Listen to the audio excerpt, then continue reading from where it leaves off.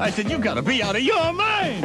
He said, no, it's the only way I can get through the day. Sitting way up there looking at the scenery with Rosita by my side.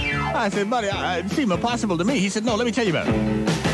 I discovered late one lonely night that Rosie ain't afraid of heights. As I'm sitting high above the ground, sweet little Rosie will start to pound. The other day it was really quite a sight.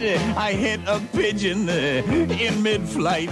Sometimes four of us will get in a row and try to hit the pedestrians far below. No way will we be stopping. Everybody mistakes it for birdie droppings. So if you ever pass by where I'm working at, make sure you don't look up and you better wear a hat. Oi!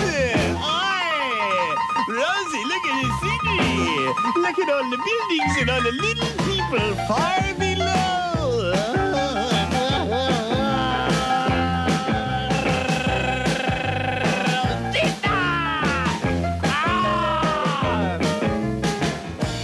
Enjoy working high steel.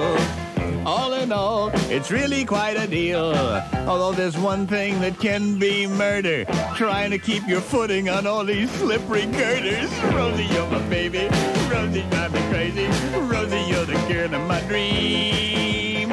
Rosie, you're a lady. I love you so completely. Rosie even presses my jeans. You're my little mama, my little Rama Gemma. Mwah, Rosie. Sure, he's crazy, but you're the one listening to the Greasman on DC 101.